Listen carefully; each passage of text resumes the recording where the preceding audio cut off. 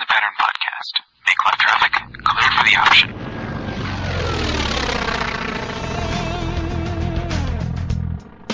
Alright, squadron VFR from exchange approved for Mike Alpha.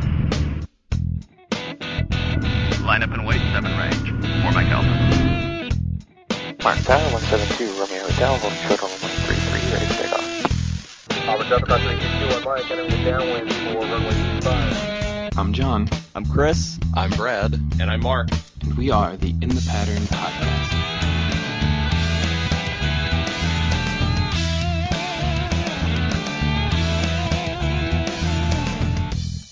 Welcome to episode 18 of the In the Pattern Podcast, and we're glad to be back, and we're all together, and glad to finally get this thing going. It's been such a long time, it seems like, since we did our last one, which actually at this time hasn't quite been edited yet, but that's will be coming out soon. Anyways, we're going to get this thing going and see if we can get it knocked out in the next hour and 15 minutes or so it's not too long and drawn out. How's everybody doing? Good. Doing good. Good. Can't complain. Brad's been flying all kinds of IMC, and John's got a new job, and Mark. I can complain though. I haven't flown since the last podcast. Yeah. Yeah. Mark's got to fly, but not PIC, unfortunately.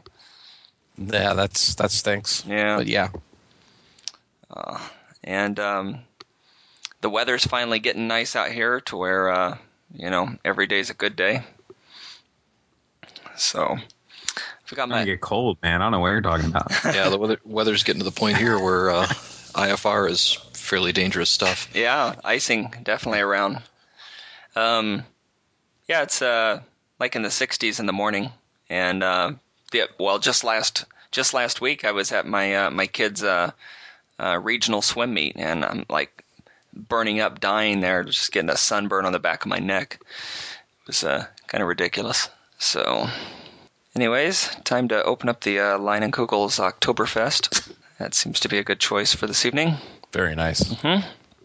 Am I drinking an Oktober? No, I'm drinking an Irish-style red. Humble Patience by Magic Hat. I love these beer names, man. Yeah. I'm not sure if they were hammered while they were deciding on names, or if they just thought they'd be funny on some of these.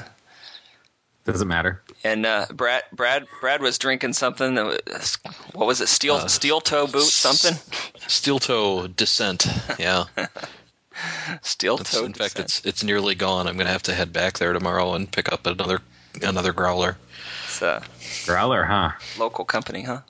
Yeah, they're a local brew. Sweet. Always good.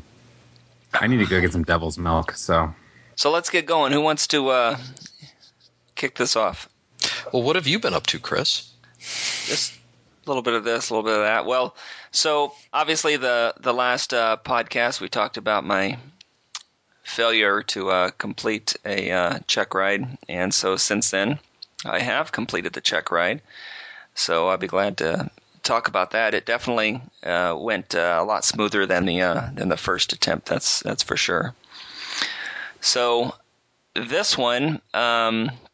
The way I did it was I had to get the plane over at Deer Valley and then fly it over to Goodyear Airport to pick up my DPE. So I did that. I went over there, and of course we met inside and we talked for, I don't know, it seemed like about an hour about the flight plan, because it was a different flight plan than what I first did. So that was good. It was good to redo some of that stuff, and I learned several different things while going over the flight plan with her. So that was nice. One of the things that she really hammered me on was just VOR tracking and this and that. So on this flight plan, we started off at Goodyear Airport, and we were going to end up at Wickenburg. By way of the Buckeye VOR.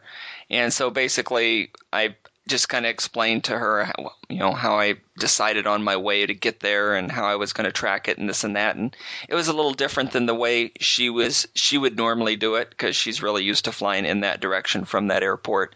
But since I wasn't, I picked some specific landmarks and flew along some washes while I was taking off in order to intercept the VOR. And then once I intercepted it, I was going to be a straight shot from there to the Kingman airport. Pretty much, I was just going to use the VOR to track to it, and then the VOR to track away from it. And then by about the time I lost that VOR from Buckeye, I would be able to pick up the Kingman VOR and reel me right in. So she was happy with that discussion back and forth about the flight plan. And so we basically moved on out to the plane, and I just had it set in my mind I wasn't going to let her, push me around in the plane and start taking control of throttles and whatnot. But that never really happened again this time anyway. So that was good. So basically, we took off and headed out towards my checkpoints, and everything was going good. We were on track for everything, and turned on to my heading of the VOR. And one of the things that we did is that instead it seemed to be more of a lesson than anything. Would you guys say that you found your DPE to teach you more on the flight than just have you fly them? Or I think I've said it a bunch that's exactly how it felt after the first maybe 10 minutes of the check ride. It was just like just a regular lesson, and I forgot the fact that I was on a check ride. Yeah, agreed.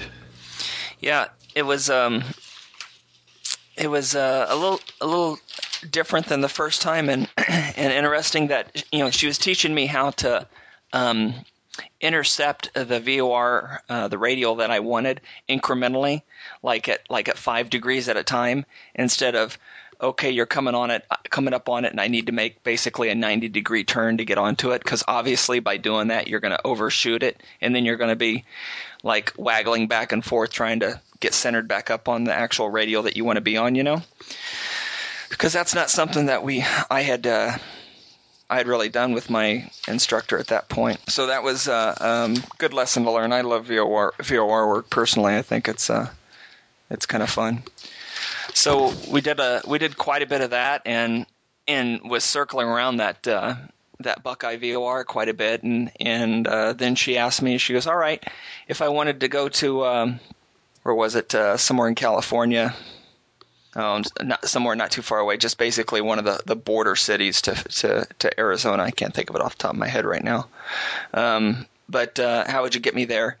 And basically, that airport is on the very, very, very edge of the chart. So, I said, okay, can you take the plane for a second? And she took the plane. I unrolled the map as far as I could, and just started like estimating with straight edge, from here to there. And I said, all right, I'd turn to this direction, and then that should put us pretty much in that heading, and I would use the VOR to follow. Well, not to follow that VOR, but I'd track away from the Buckeye VOR as far as I could to get there, and so forth. So that we did that for a little while, and then basically she diverted me over to Buckeye Airport for all the landings, and that was kind of interesting because they were doing parachuting. They were jumping that day.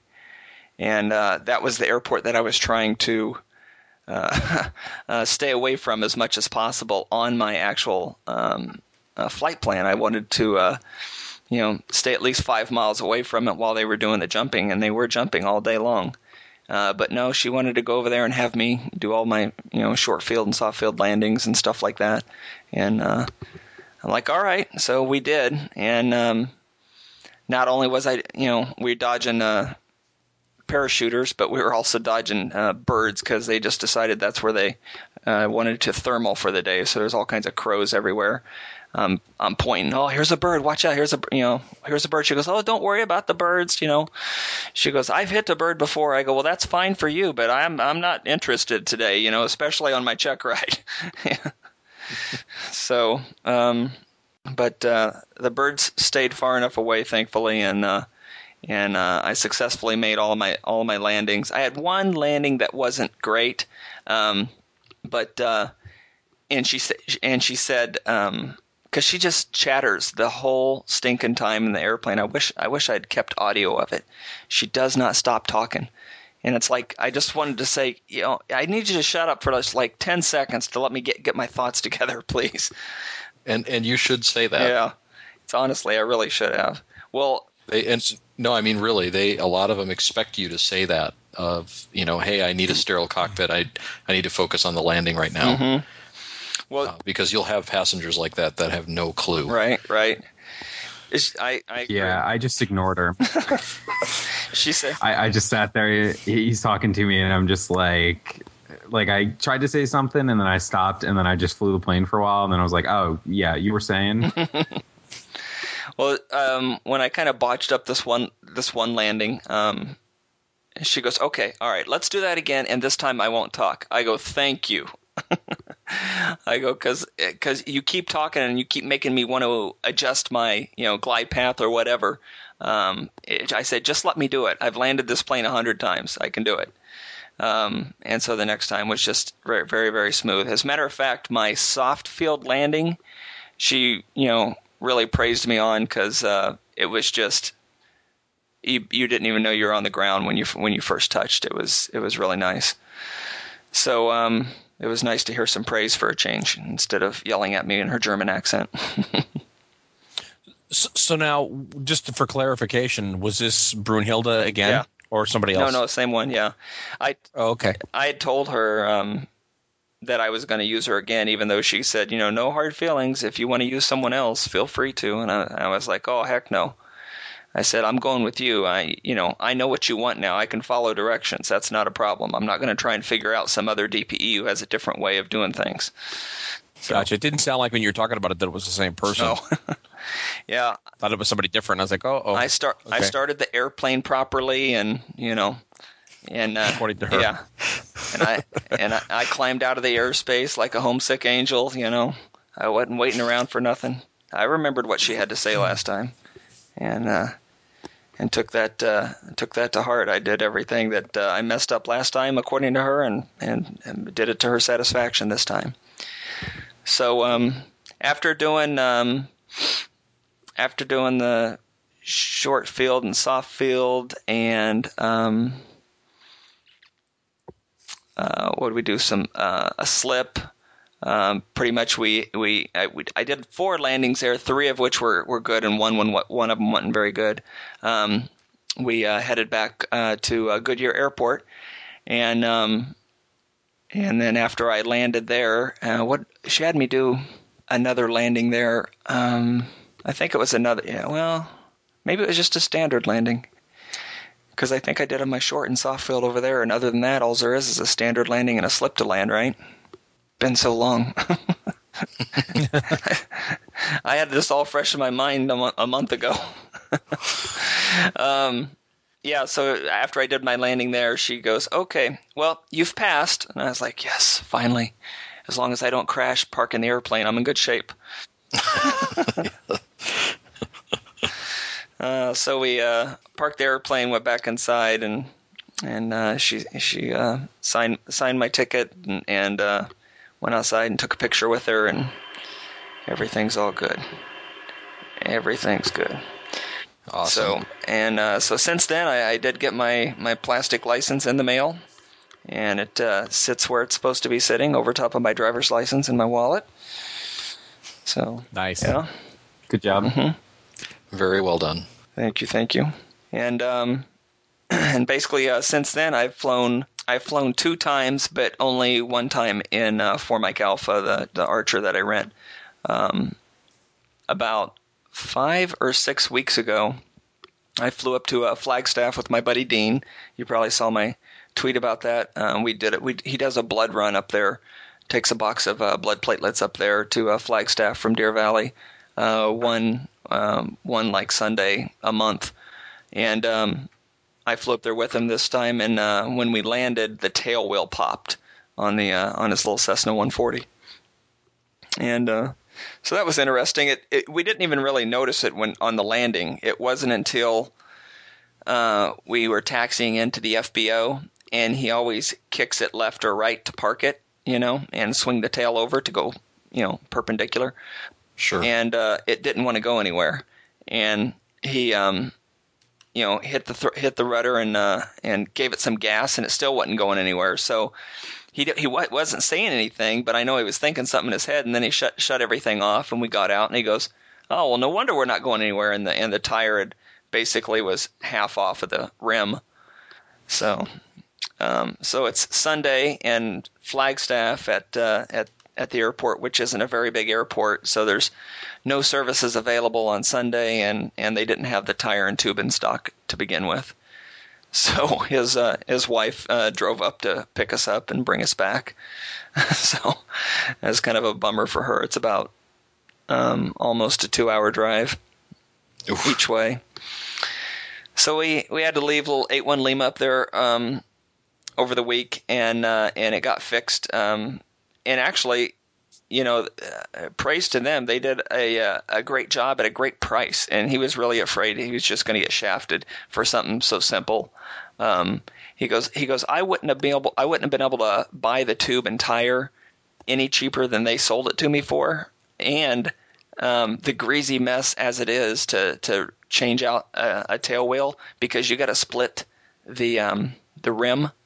It's worth the $75 they charge to replace it, Yeah. So he was thrilled with that. So basically, the following Saturday, I flew him up there in the Archer, and my daughter Madison, who's 14, came along, and so they were my first passengers who I didn't have to pay to come along with me. So that was nice.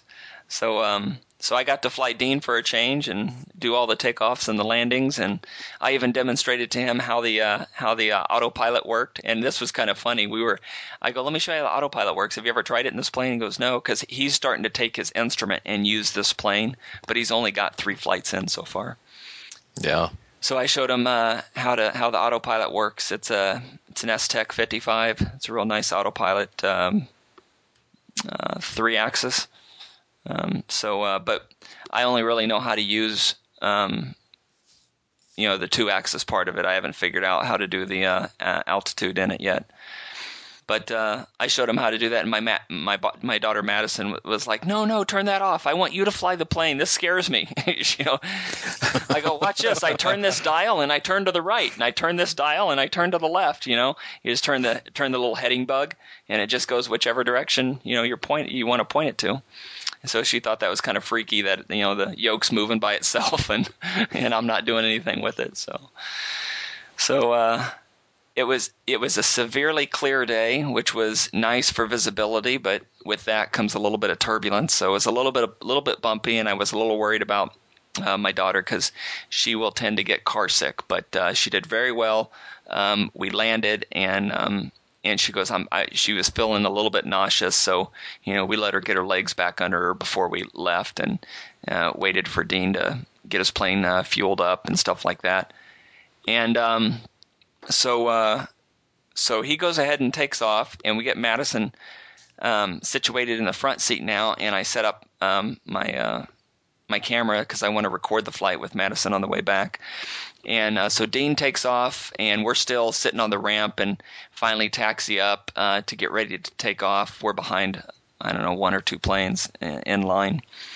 And I figure, man, Dean's quite a ways away at this point, but my plane's quite a bit faster than a 140. He can do about 110 knots at best, so I should be able to catch him. So anyways, we get ready to take off, and I've already did the run up and everything. We're cruising down the runway, and I'm not liking how it feels. It seems like I don't have quite all the RPM I'm supposed to, and I abort the takeoff, call the tower, and said, Flagstaff Tower, Archer 4 Mike Alpha, I'm aborting the takeoff and getting off on Alpha 4 over here. And and I told Mattis, I said, don't worry, everything's going to be fine. I go, I just want to check some things out. And he asked me if I need any help, of course. I said, no. I said, I think I'm fine, and I just want to check some things. And then it dawned on me, I'm now at 7,000 feet. So, of course, I'm not going to get all the big difference, all the performance out of the plane as I was when I was in Phoenix at 1,400 feet, right? Right. So I lean out to get more horsepower. Full throttle, and you can lean it to max RPM.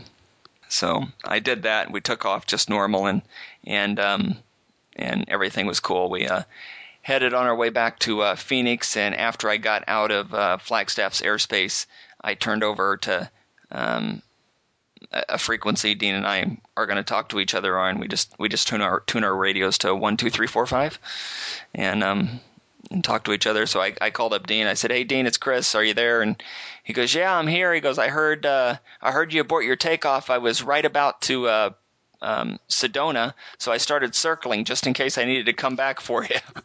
So that was real nice of him.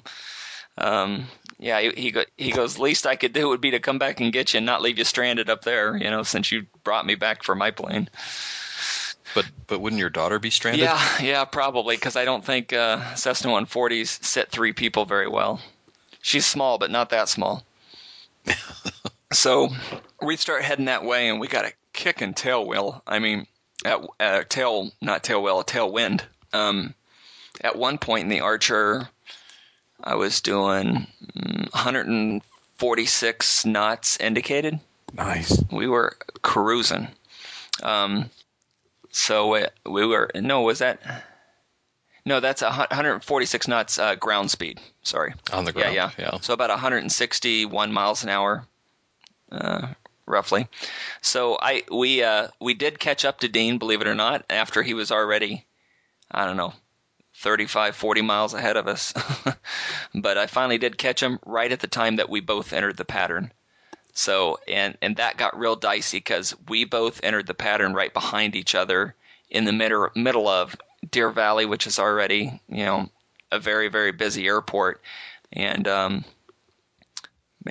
Dean got in to the pattern, and then this controller was really all over the guy who was behind Dean. Basically, the guy was like telling the controller that he was just going to do a 360 because he told the tower, he goes, "I'm a quarter mile behind the Cessna. I need some spacing," because I think he was a Seminole, if I remember right. So obviously he can't slow down to the speed of the Cessna. And the tower was like, "No, follow the Cessna, blah, blah, blah." He goes, "I'm a quarter mile away. I'm turning around, And so then I ended up being behind Dean, and that guy ended up being behind me. And everything landed uneventfully, thank God, and we all made it back home safe. And it was a real good experience for Madison. I let her fly on the way back. She flew it for about a half an hour. And so she really enjoyed that. I kept telling her, which was kind of funny. I was like, "Okay, try and keep on this heading." I was showing her the HSI, and I was like, "Try and keep it there." So then I see her, and she's just staring at the gauges while she's flying. So it looks like she's flying IFR. I'm like, "No, you can look out the window. Just point towards what's directly in front of you. Like pick that peak of that mountain or whatever." And she goes, "Oh, okay." So she really enjoyed it. It's not something that she said she wants to learn to do or anything, but she did enjoy having control of it though. So that's about it. So that's my story, and I'm sticking to it, I guess. Well done. Thank you. Brad, I was gonna say before you switch on, I actually had a situation like that happen too, where I actually had a Seminole coming out, and he was about, by the time I was turning from crosswind to downwind, he announced that he was 3 miles out, and we just let him basically pass us on the right hand side. And because I'm in the Archer and I'm doing all of a whopping 80 knots, and he goes right by us, and we had told him, hey, it's fine, go ahead. You're a lot faster than we are, but I'm surprised that the tower. I mean, I know they're a lot tighter, but I'm surprised they didn't have him do something like that or let him do his 360. Mm-hmm. Yeah, I don't know what the big problem was. It's just how the tower really wants to control that airspace, but Sure. At the end of the day, pilot's in command. So it's your safety, that you got to be responsible for, and the safety of your passengers. So if you think you're too close, you're too close. Yeah. So I think he probably did the wise thing, whether or not the tower agreed with it or not. Yeah, and the worst that happens to you in that situation is you have to write a letter. Mm-hmm. Of why you disobeyed a why you varied from your clearance. Yeah. So it was a real. A matter of fact, when I called in and he told me to report, I don't know, 2 miles or something like that from basically entering the downwind, and it was, I couldn't get a word in edgewise. Dean and the Seminole behind him and the tower, just was chewing up all the airtime on the radio, because he was telling the Cessna, he goes, continue downwind. Dean says, that's what I'm doing. There was no time for me to even break in, and basically next time I called him, I told him I was abeam the tower. So I was afraid I was going to get chewed out for getting in there, but we've established two-way communication, I guess, and he did expect me to get into the pattern, but I did never have a chance to tell him I was 2 miles out or whatever. Well, you're in Delta, Yeah. right? Well, he doesn't control you in the air anyway, necessarily. I mean, his job is controlling people on the ground, so once you establish two-way communications, I mean, realistically, you can essentially do whatever you want, right? In the air. In the pattern? Yeah, because it's not controlled airspace. It's controlled on the ground, in a way, is basically what they're doing. Well, they're still there for spacing and stuff to keep you guys apart in the air. They control access to the runways. They control the delta. I mean, that's my understanding of it, at least. Yes, but they're not in no way. They don't have to space you in the air. They don't have to basically, they don't have to do that in the air. They just need to get you on the ground in spacing that prevents collisions on the ground. Because isn't that the main difference between Charlie and Delta, is that Charlie is actually controlled airspace, where they actually separate you in the air. That's how I understood it. Now that you mention, I think I get what you're saying, and I think you're even right. But I don't know. It's I don't know if it just doesn't seem the case because that airspace is so stinking busy. It's the busiest general aviation airport in the country, and it is live and popping from before sun up to after sundown. And there's planes in the air going on both runways all day, all night, pretty much. And I think starting at the beginning of the year, they're going to be open till midnight. They're open to 9 o'clock right now, but they're going to have controllers there till midnight. I mean, they do have to do. I mean, obviously they do sequence you in the air and do all of that basically to get you on the ground safely and in order. But just from a FAR standpoint, they're not actually doing anything necessarily for you in the air. Mm-hmm. So speaking of in the air, John, you haven't. You say you haven't been up, unfortunately. No, you've been real busy. I know. Between moving and this basically new job, and then I'm working on I'm coding. I'm actually coding right now for an election. I help out with this open source election software, and we have an election next week, so I've been busy with that, and yeah, so next week I'll finally have some time. You've been put in charge of fixing the Florida electronic vote casting or ballot casting. Yeah, sure. Hanging Chad 2. We actually had our print server was named Hanging Chad in the lab.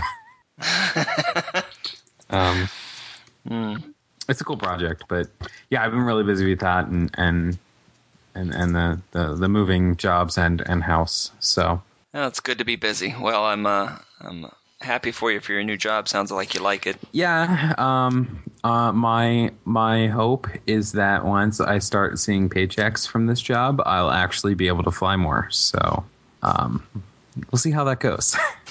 Yeah. You guys know I started a new job a couple months ago. I took a position as the director of IT for my church, and so I quit IBM. I'd been at IBM for about eight years, so it's kind of a big step, and it just kind of came at the right time. It was kind of funny is that a guy who was the network administrator of the church quit like a year and a half ago, and he had told me that he had recommended me to his boss to take his position, but they never did anything. They just kind of did without him. You know how you trying to do more with less. You know how that goes. So they had a contractor who they paid, to work like 4 hours a week, and then he volunteered 4 hours a week too. They had him for a long time, and then they decided that they did want someone full-time. And what was funny is that a year and a half ago, if they had asked me, I would have turned down the job because I had just started to get to work from home at IBM, and it was a new I was doing a new job, so it was still interesting to me because it was new. But that newness wore off, and I found myself being very bored from day to day. And so, this position presented itself at just the right time, so I jumped on it, and I'm really enjoying it. Other than I've been fighting a battle with this stupid firewall for a week now, but overall it's fun to work on new things finally and get back into the networking side of things, which I have a little more experience in and I enjoy versus comparing spreadsheets from one to another all day long. But what's not to love? So, Mark, you got to take a nice ride, long distance cross country in a nice Cirrus, huh? Crickets. Mark? Chirp, chirp. Yeah, sorry. Yeah, I muted it because my daughter was in here making noise, and I was like, So, surprise. Yeah, I did. September 30th, I got to go. A buddy of mine called me a couple days prior, and he's like, hey, what are you doing Saturday? Nothing much. Hey, you want to help me install some software on my in-laws' computer? I'm like, sure, I can do that. He goes, I'm going to need more than just a couple hours. I'm like, okay, I can make time for you. It's not a problem. And he goes, well, it's in Long Beach. I'm like, okay. And for those of you who don't remember where I'm at, I'm outside of Sacramento. So from Sacramento to Long Beach, it's about 350 miles. So I'm like, so we're going to take the Cirrus down to Long Beach? He's like, yeah. You up for that? I'm like, what time do we leave? Done. So yeah, we left here about 6 a.m. on Saturday morning and got down there. Beautiful weather, beautiful sunset, just flying down the Sacramento Valley on the east side, and full IFR flight plan, which was really nice. When you're routed IFR, it makes your trip so much easier, especially once you get down into the LA basin. But yeah, we were being handled by all the controllers the entire time, and it was eventless for the most part because we were just following the magenta line. But yeah, once we got down into down to the LA basin, it got a little exciting just because of traffic down there. But it was probably one of the most clear days I've ever seen in the down in the basin. We came over the mountain ridge right there, and you would swear that we had just had a storm come through and blow all the garbage out of the air because there was barely any smog, and we descended right down into Long Beach, and it was a beautiful day. So yeah, so his sister-in-law picked us up. I went over and we did a simple Windows 7 install and spent a few hours there. They bought us lunch, and we went right back over to the FBO. But what's funny, when we got to the FBO down in Long Beach, we come pulling up into the you expected FBO. It's a whole bunch of little GA planes. No, we ended up parking in between a Gulfstream, a King Air.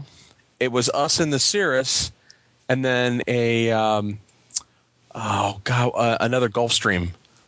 And then directly across the runway from us is where they build the C-17s. Oh, all the pretty planes, and we're walking through the hangar. It's funny. I felt very out of place. We walked into the FBO's hangar. The floors were polished, and there was 2 more Gulfstreams inside the hangar, and I was like, I don't think I belong here. This is I'm not worthy. Worthy. This is not the people that I hang out with. I fly an Archer. I don't fly with Gulfstreams. But it was a really good day. Did you get any? I did get to fly a little bit. I actually tried to do the takeoff in the morning. The one thing that I wasn't aware of for the Cirrus is that it's differential braking for steering. Mm-hmm. I didn't know that, and he warned me. He goes, "Okay, the differential braking until you get up to about 40 knots, and you're going to get some effectiveness on the rudder, and then you'll have authority that way." So it was a little. I'm looking for rudder pedal. I mean, I'm looking for steering with the pedals, and it was a little bit backwards thinking for me. But yeah, it took off fine. And then once we got up to altitude, he contacted NorCal Approach and got our IFR plan started, and he dialed it. He had already had it all dialed into the pair of 430s, and it was okay. Avidyne. And he was cleared to go, and blip, and punched it in, and off we went. But coming out of so how was it flying that? You know what? I didn't expect it to be as sensitive as it was. I mean, you literally, it's kind of like, not that I've got stick time. You didn't have to arm wrestle not it at back all. and forth. I was going to say, not that I've got stick time in an F-16 like some other podcasters. However, it was very nimble. I didn't have to hardly move it at all. And you think about a bank to the right, and you were doing a bank to the right or bank to the left, and as we were coming back over the ridge, we were probably at about 11,000 feet heading north on the coast side of California, heading back into the valley. I was hand flying it, and he goes, "Okay, just don't bust my altitude. Keep me between, this 100 feet." I'm like, it was fine until we hit a lot of turbulence, and I'm fighting to kind of go, "Okay, keep it here," and he's watching me, and all of a sudden it just dropped like 80 feet, and he's like, "Okay, let me go ahead and I'll go ahead and take it." I'm like, I wasn't nervous or anything. It was just, he's like, "We're going to get a call here in a second." And 15 seconds later, SoCal Approach or SoCal Departure calls us up. "Cirrus, what's your intentions? Where are you heading to?"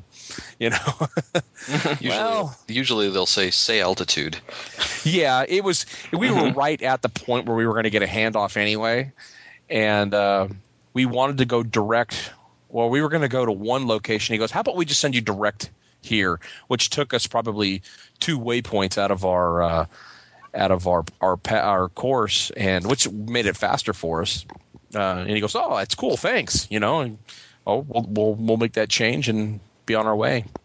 And so you just change it in the Garmin? Yeah, he basically can go through and he can delete a couple of waypoints and just steer in whatever the next one is, and your little magenta line changes and off you go.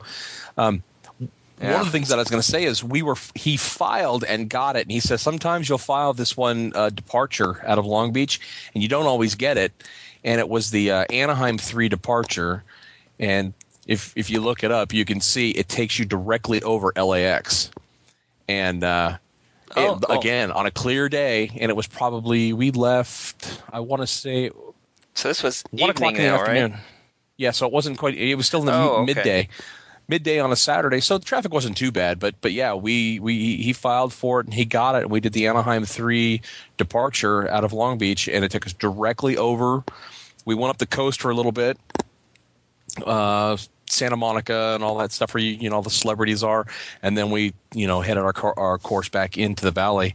But it was gorgeous. It was gorgeous. Some of the stuff we saw, you're flying over and there's just big bird after big bird after big bird coming in, and I'm looking down and I can identify what carrier was landing and taking off. So it was pretty cool. So what altitude were you over top of LAX? We at that time I think we were probably 2,500, maybe 3,000 feet. So, I've transitioned Phoenix quite a bit, and so when you transition their Bravo, now I haven't done it when I'm on an IFR. So, how does it take us through how that works? I'm sure. I guess you probably don't contact LAX and request to transition the Bravo because you've got a flight plan. So how Correct. You've got an IFR flight plan. You're looking at. I'm gonna actually pull up ForeFlight because I think I still have it in my. Because we have corridors, on either side of the runway that we are told, okay, fly at or above 4,500 feet. Correct. Now that's for VFR. So when they know you're VFR traffic and you're not instrument rated. So are you? Are you at the ends of the runway, or are you flying over the top of it, or? We were right over the top. Yeah. I would say if we were probably maybe a quarter mile west of the tower, and but I think that's a known IFR route. So they know that the traffic's going to be right there. And there was only one time when we took off out of Long Beach. They said climb and maintain, and it was 800 feet or something like that to hold us at a certain altitude. They said, okay, now turn heading. Whatever happened to be, which took us directly over LAX, said, okay, now continue to climb out. And I think it said 2,500 feet or 3,000 feet. I'm not sure what it was, but we were basically climbing over LAX and up the coastline, and eventually we got up to I want to say probably 9,000, and then they cleared us. It's different, the altitudes are like our VFR altitudes that we're supposed to do. Mm-hmm. It's different with an IFR plan. It's because they've got complete vision of all the traffic. Yeah. They'll tell you, I'm thinking it was weird flying at some of these altitudes they were telling us, but that's where they wanted us for separation. Mm-hmm. So we cruised out, and once we were north of the LA Basin area they're like, okay, continue to climb out on your S-filed and what was it? Resume on navigation based on your flight plan. Yeah. And so that's what we did. And then once we got back into the valley of if anybody's come down I-5, you hit the Grapevine. We were just crossing the Grapevine. It's the big mountain range right there, north of the LA Valley, LA Basin rather. Once we got above there, then it became a pretty quiet, pretty boring flight. We did have one little bit of excitement. If you're familiar with the California Valley, we have Lemoore Naval Air Station, big naval training base. This is where a lot of if you learning how to fly the F-18 or the Super Hornet, this is where you're going to get your training. And there's actually 5 MOAs right there, but they're all together right there on top of Lemoore. And so we're cruising to the west of Lemoore as we're supposed to, and then we get this call, 749 or Papa Golf, traffic 12 o'clock, 1,000 feet above DC-10. We're like, what? What it was there was a FedEx DC-10 that was at Lemoore that had dropped off some cargo, and they had taken off, and they were actually looping around. They basically had a southbound departure, but were climbing out, did a 360 climb out, and then it put them right on the Victor Airway, and it was literally, we're looking up going, hi. Yeah. Is it 1,000 feet above us going, wow, that's not something you see every day. That's a big airplane. That was a big airplane. Then once we got farther north, everything was pretty eventless after that. We got to fly over my house, did a 360 over the house, saw my wife and kids, and landed pretty quick after that. So, but it was a really good day. It was so clear. Didn't have a lot of turbulence at all, which was nice in some of the areas you'd expect it to. Mm-hmm. It really doesn't affect me much anymore. Like early on in training, you start getting bounced around. You're starting to white knuckle it. Yeah. We hit turbulence, and I'm just like, all right, we're along for the ride. There's nothing you can really do about it. So, but yeah, it was a great day.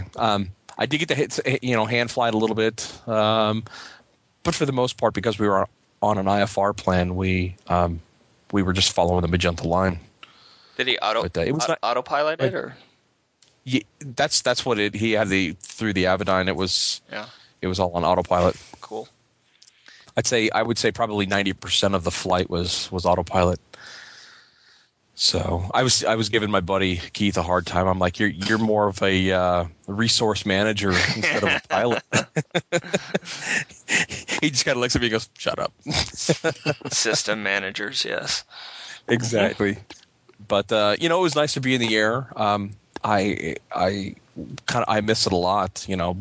Luckily I can say that my business that pays for the flying is finally starting to pick up. So hopefully I'll be able to get that last 10 or 12 hours done and, get it done. That way I can go fly on my own when I want to fly. Yes, that sounds good. I can't wait to hear you back in the plane and check ride. Yeah, and just now you got the camera. You got your camera. Yeah. And so get to see some flying videos from you. Yeah, I can't wait. It's funny, as you were talking, I was actually on Runway Finder plotting, how, if I was to fly down to Deer Valley, how would I go? And I was actually plotting the course. I was like, that's a long flight, it'd be fun. Where could we meet? Could you maybe we could meet in Lake Havasu sometime. You know what? That was one of the things. I was actually my fuel stop would have to be around Victorville, which is either Victorville or Bishop or I think Bishop is the big. What is this one here? Palm Springs is the direct flight from you. So there's a couple of, you got to make some turns because you got to miss Edwards and you've got to miss 29 Palms and Yeah. So yeah, but I was thinking that once I've finally done, then we could actually hook up down here somewhere. That would be good. Let's see. How about Brad? You've been flying lots of IFR training and been getting in some real IMC, right? Yeah, I've been trying to. It's funny you guys are talking about the Bravo transitions and all of that stuff, and sort of the dirty little secret about flying IFR is that none of that stuff applies anymore. Yeah. You don't ever worry about airspace ever. You go where they vector you, and wherever they vector you, it's okay to go there. Mm-hmm. It's funny. I was talking to Mark Pollard about that. I don't know. It's 2-3 months ago now, and he said that he prefers flying IFR just because you need to start here, you need to end there, and as long as you're in contact, none of the airspace applies. So because they're going to tell you where you need to be. I like that, to be honest with you, and that's why I like getting flight following and just all of that stuff, because it makes me feel like I'm not alone up here, and someone else is out there looking out for me too, and it will kind of keep you out of trouble, Yeah, there's a price that you pay, which is you have to go where they tell you to go and stay on that course within very tight tolerances. But the flight planning is relatively straightforward because you just say this is where I'm going and get me there. And if especially if you stay in radar contact, life is pretty good. It's funny. I was after taking this flight with Keith and seeing how easy it was, or easier. I mean, again, you get the tighter tolerances, but you learn to fly that way. Since they made the change in the regs that you can actually do concurrent private and IFR training, I was seriously thinking about doing that. I mean, if I'm going to keep flying, I'm going to keep flying anyway. I might as well, if I can do my IFR or learn IFR while I'm doing my private, legally do that now. Why not do that? Why not become a better pilot at the end of the road? Mm-hmm. Yeah. Yeah, and the by the way, the instrument time that you accrue during your private applies towards your instrument. Yeah. Right. So if you want to do more than what's necessary, that's all fine. And I think that's pretty much the difference is. I think the only way that you can do the concurrent stuff is through a 141 school, I think so. And mine actually is a 141 school. So Okay. I'm seriously going to look into it. I mean, I know it's going to be probably another couple $1,000s on top of what I'm doing. But you know what? I'm already in school and I'm already paying that instructor. So why not do them both? I have to talk to them to see if it's even a realistic thing to look at. But they have to have an approved syllabus and all that kind of stuff. I mean, there's a lot that goes into it, but yeah, it was something that I was looking at when I started my private. They were just talking about how, we're going to be able to do this concurrent training, and I thought, well, that'd be great. But it just didn't work out. That the timing wasn't there. Gotcha. Yeah, that's nice, and a lot of this other stuff, like for your commercial, like any of your PIC time that you do before that will apply, so you don't have to pay for that twice. Right. Mm-hmm. Right. And like my cross-country time, even the solo cross-countries that I did during my private count toward the cross-country requirement that I have to have for my instrument. Exactly. Yeah. Yeah, so it's not like, at least you don't have to pay for something twice that way, which is, I think they realize, it's the same thing, and, it's already way expensive to get your pilot's license. What can we do to, make things a little more affordable and make a little bit more sense? And that was a good choice. Yeah, and I think it's especially good for the folks who are intending to go into the airlines as a career. Mm-hmm. Just pick it off and get your instrument at the same time. And then essentially I think what you get out of that is you don't have the 50-hour cross-country rule. Is probably the 50-hour PIC, 50-hour PIC cross-country rule. Oh, yeah. Which is a big part. It used to be 250 hours way back in the day. And then they've lowered it to 50 hours, but then if you do it simultaneously, I think you're exempt from that requirement. Yeah, but the only question I have there is if you are going on and getting your commercial, you're going to have to fly that time anyway. Because you need, 250 to get your commercial, don't you know? It's either 200 or 250, yeah. It's a bunch. So I don't necessarily know if that really helps any of the career people. Well, you can get that a lot safer and a lot faster if you have an instrument rating. True. So there's just more days that you can go fly, and it makes you a better pilot.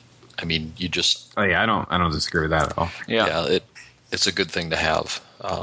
It also makes it the whole. I want to go somewhere with an airplane and have a fairly reliable schedule. It makes that possible. I was worried if I flew anywhere a long ways away for a weekend, am I going to be able to get back? Mm-hmm. Yeah.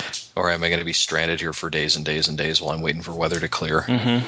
And I can still get stranded from weather, but it's generally going to be a lot shorter period of time. So how much more do you think you have to go there for your license? I passed the halfway to 40.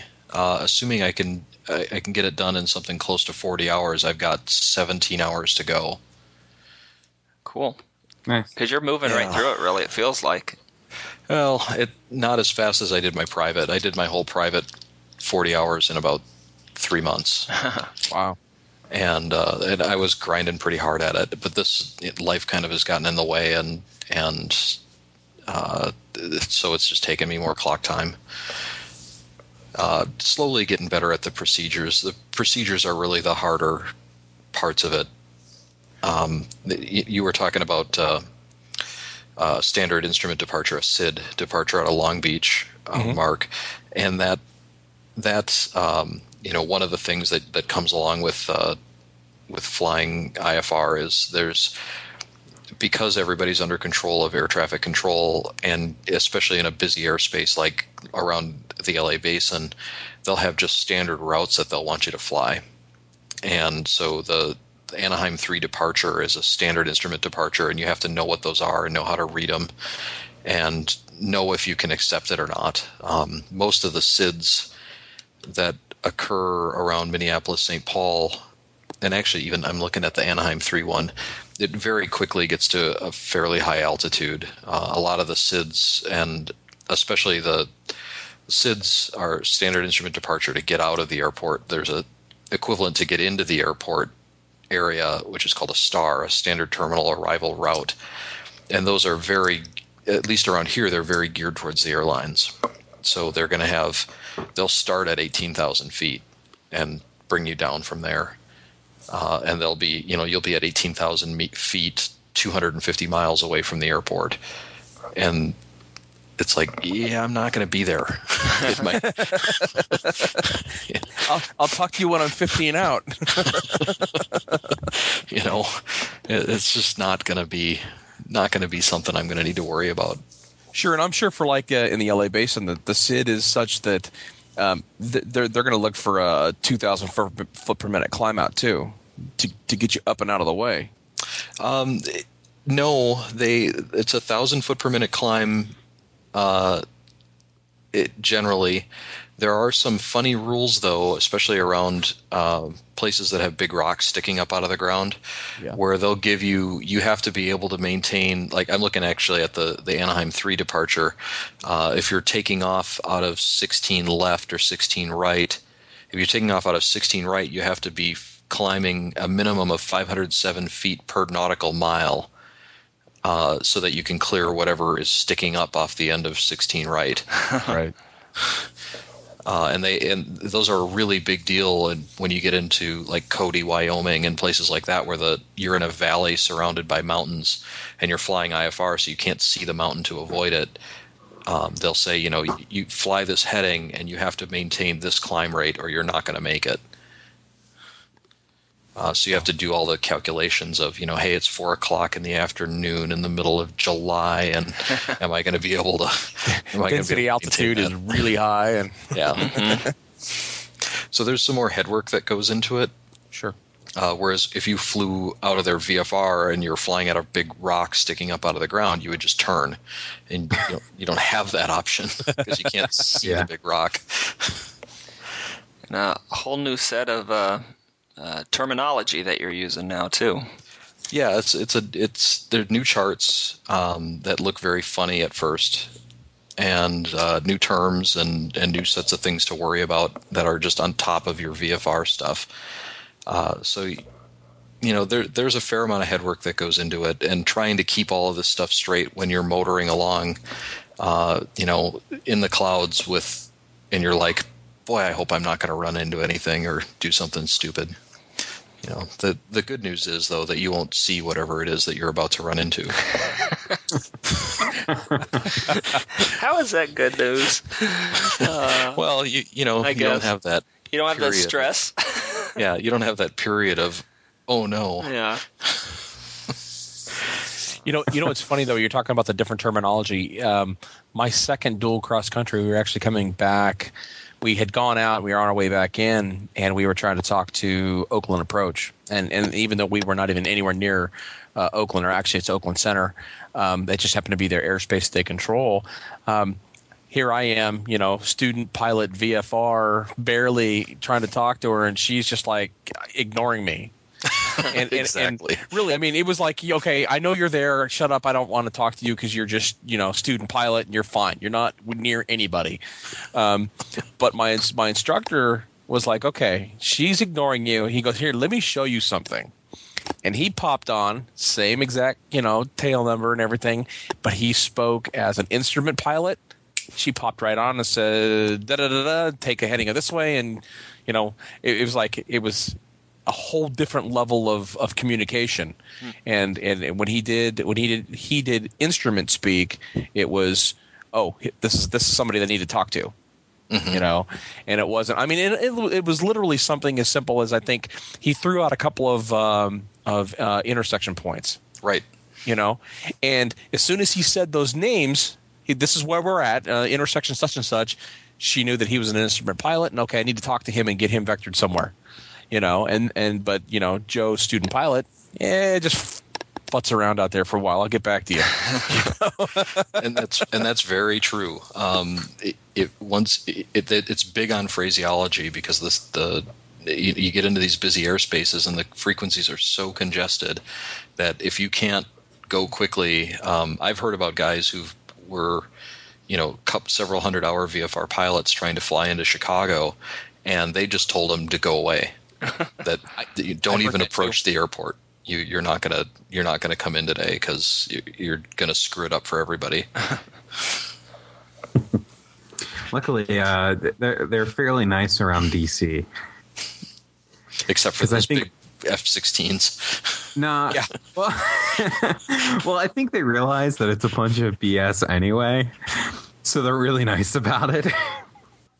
But I've never had any issues as a student pilot out here. Like, I'd stumble in all over the place, and so far I haven't, they haven't ignored me or been mean at all. They've been really good. So have you got that SFRA, Special Flight Rules Training? Area?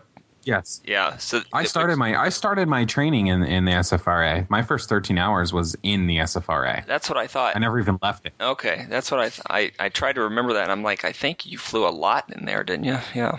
Yeah. So, and here's the weird thing too, is when you think about it, I mean, I'm out there doing my primary training in the SFRA. I'm out there doing stalls, I'm doing steep turns and all that.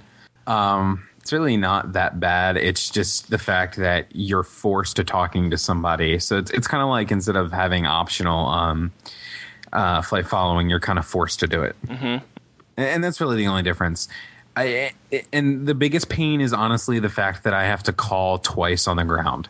I have to call once to get my flight brief, which I get anyway, and to file the SFRA flight plan. No big deal. But then you have to call again right before you go up to get your transponder code. And that's kind of the biggest hassle, I think, with the whole thing. And they have a special section of codes just for the SFRA, I believe. From what Probably a separate range. Well, yeah, it was just like versus just any other, VFR transponder code or whatever for other pilots. If I just heard this on another podcast that they said that there's a specially assigned set of codes just for the SFRA, I guess. And maybe that's just so when you're up in the air and you're squawking a certain code or whatever, they know, where you're coming from, where you're going, in relation to the SFRA, I guess. Yeah, and they also have on there's some sort of test you got to take and training or something for it.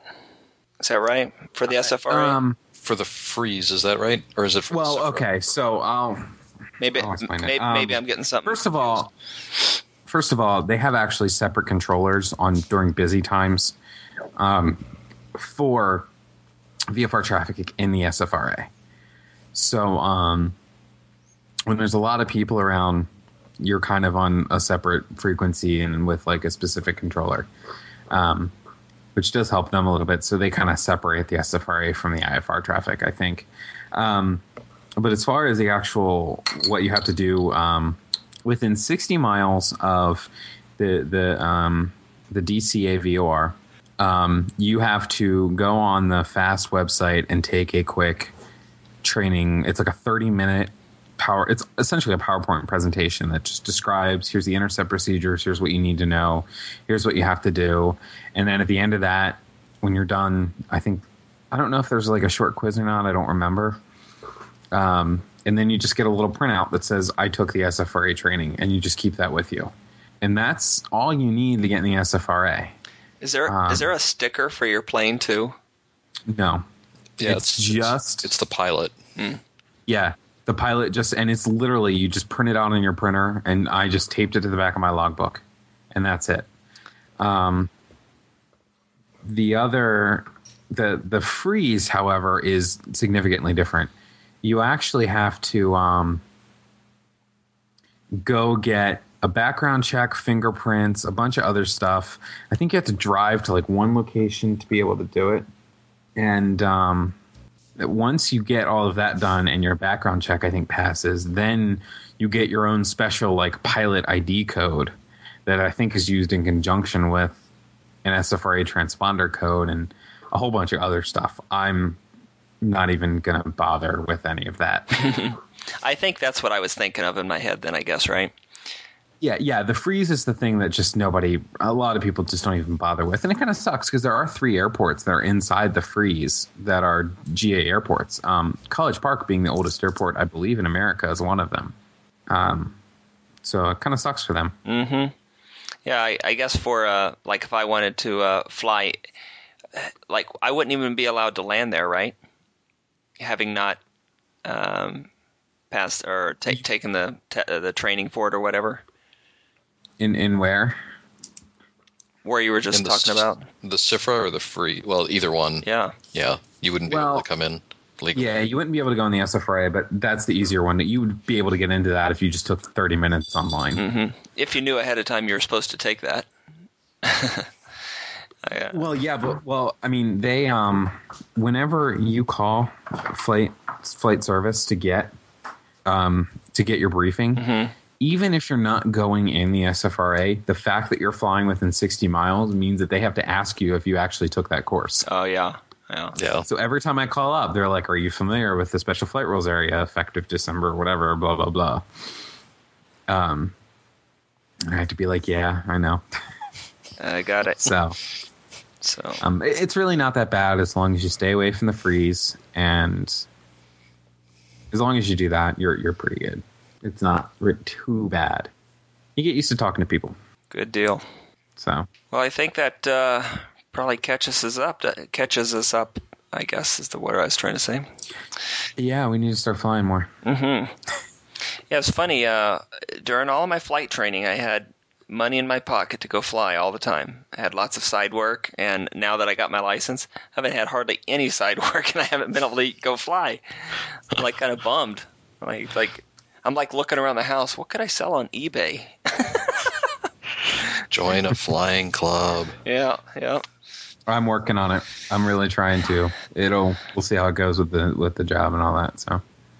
Join a flying club, but then you actually have to fly, because flying clubs, as it turns out, are a lot like health clubs. Mm-hmm. They rely on a certain percentage of the people just paying in every month. That don't ever go. Mm-hmm. That don't use it. Yeah. Don't be one of those. No. I don't plan on it. I figured out a whole budget for 30 or 40 hours a year, so. I can do it for about $3,000 a year, $8,000 the first year. So it's probably not going to be any time in the next 2 years, but we'll see. I can hope. Mm-hmm. It'll come. Yeah. The members of the In the Pattern podcast are participating as private individuals. Their comments do not necessarily reflect the views of the various organizations they work with, the instructors they learn from, or the flight schools they attend. Remember, these guys are student pilots, so anything you hear on this podcast that sounds like advice on an aircraft operation is obviously from the perspective of student pilot. You should always consider your own situation, consult your instructor, remember your training, and fly the airplane. Cleared for the option. So, I guess as we're wrapping up here, anybody have any quick shout-outs? Let's wrap it up. I think I didn't prepare real well for some shout-outs, so I can't really think of any off the top of my head, although I know I was probably meaning to shout out to somebody. I know I meant to I missed Copper State, which was an aviation fly-in down here in Phoenix last weekend, I believe it was. Might have been the weekend before. No, it was last weekend. Yeah, and I ended up had to go to our daughter's swim meets instead. So, which was kind of a bummer because I missed out on seeing a few guys again, like Bill Will and Mike Daniels and Ten Dancer. Those guys are all going to be over there, which would have been cool to see them, but. Unfortunately, it happened on a busy weekend where I had other things going on, so I couldn't make it. But maybe next time, and of course, hopefully, we can meet those guys again back in Oshkosh. Yeah, we got another little fly-in this weekend over at the Scottsdale Airport, which they haven't had one over there, and wow, I can't remember. It had to have been at least, it seems like 10 years. So. And that's real close, actually, because the Deer Valley to Scottsdale is only 10 nautical miles in the air, at least. So a I'll just drive over there and check that out. It should be pretty cool. I don't think it's going to be an air show per se. Pretty much, probably more static stuff and maybe some light stuff in the air. So, but we'll see. Hopefully, it's exciting. I haven't been to that one over there in, like I said, at least 10 years. So, it's something. Very good. Cool. How about you guys? Any shout-outs? I've been too busy. Give a shout out to Minneapolis Approach for giving me a pretty much instant IFR clearance the other night as I was flying back, and I flew up to a nearby airport, and the weather started to come down, and so I made my CFII come back with me, so I would have to drive him back up to said airport afterwards. But it was a good choice. I ended up in needing to get pretty much an instant IFR clearance, and Minneapolis Approach was more than happy to oblige. It's like we're motoring along, and all of a sudden, poof, we're hard IFR. All of a sudden, the clouds appeared from nowhere, huh? Yeah, it was just bang, we're in it. Right, okay. right in the soup, huh? I guess I don't need the foggles anymore. Turn on the windshield wipers. I was very glad I had somebody in the right seat. Cool. That was about it. Awesome. Yeah, I look forward to doing that. Me too. You don't have clouds, Chris. Yeah, it's true. I do. Yep. Yeah, you have the advantage that you have clouds and they're not always full of ice. Wow. I mean, you know. Our first frost was 7 weeks ago. Wow. We were probably 2 weeks ago. So. And it's early. By the way, for those of you who are listening, it's not actually 2012 yet when we recorded this. It's actually November 3rd. Yeah. Ooh. Ouch. Was that a dig? No faith. Burn. You know, as soon as this election is done, I'm going to bust these out in man. I know you will, because the last time I gave you a hard time about them right before Oshkosh, you banged out like 3 of them. Oh, yeah. He was a machine. Hard. Well, and then I came back and I had 3 weeks of a ton of work, and then I had the move to deal with, and then the switching jobs, and then now this election. It's like I can't catch a break, so that's it. After just as we get into holiday season, you'll have lots of time on your hands. Yeah. Oh, that's right. You don't have kids yet. No. I don't. And 7 weeks ago, I was still sweating just walking to my car. Well, since our first frost 7 weeks ago, we've had weather in the 90s. So oh, wow. Isn't that weird? Now we're pretty consistently getting into the mid-20s at night. All right. Well, let's call it a wrap then. Yeah, thanks, everybody. It's good talking to y'all. Yeah, good getting back in touch with you guys. Hopefully we can do it again in the next 30 to 45 days and have more to talk about. So, Chris, where can we find you on the internet? All right, you can find me at chris@inthepatternpodcast.com, or Twitter, MyTransponder, or YouTube at CHOLUBAZ. That's CHOLUBAZ. And, of course, Google Plus as well. Chris Holub. And Brad, where can we find you? You can reach me at brad@inthepatternpodcast.com, Twitter at Brad Kane, MyTransponder at Kane, and Google Plus at Brad Kane. And Kane is spelled just like it sounds: Kilo, Oscar, Echo, Hotel, November. All right, Mark, where can we find you? You can find me at mark@inthepatternpodcast.com, on Twitter as Student Pilot Mark. That's STDNT Pilot Mark. On my transponder as Mark Lacoste, and on Google Plus as Mark Lacoste. Cool, and you can find me at john@inthepatternpodcast.com, on Twitter as Pilot Conway. My transponder should be Pilot Conway as well, and also on Google Plus as John L. Conway IV, if you are adventurous. And you can reach all of us at inthepatternpodcast.com, on Twitter at inthepattern, and the My Transponder group page for In the Pattern. We also have a Facebook page for In the Pattern. Or you can search iTunes and search for In the Pattern Podcast. Go ahead and give us a review, rating, help us spread the word and get some other listeners, and it'll help anybody find us on iTunes.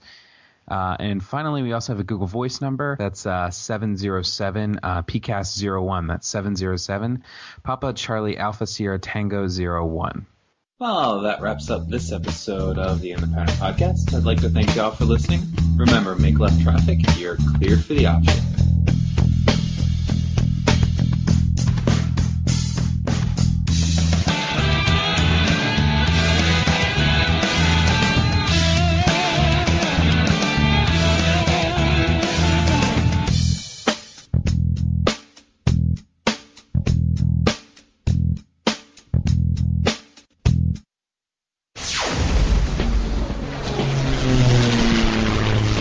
Find this and other great shows at the Aviation Podcast Network. TheVoicesInYourHead.com.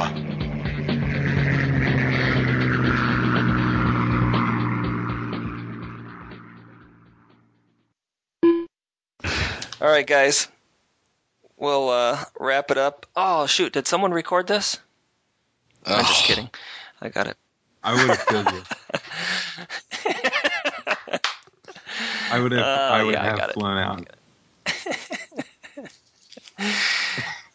We just send up episode 18 with just the bars and the sound. The colored bars that you see on the screen the with the meters. Yeah. Either that or elevator music. I'd probably fill out, an hour of just elevator music. Oh, there you go. Just hold music for your conference call. Yeah. That'd be so bad. This episode of the End of the Pattern Podcast brought to you by Oh, I forgot to mention something. We are officially a year old. Yeah, we had a birthday. We had a birthday. I had to renew the domain. So it's really not. It's God damn.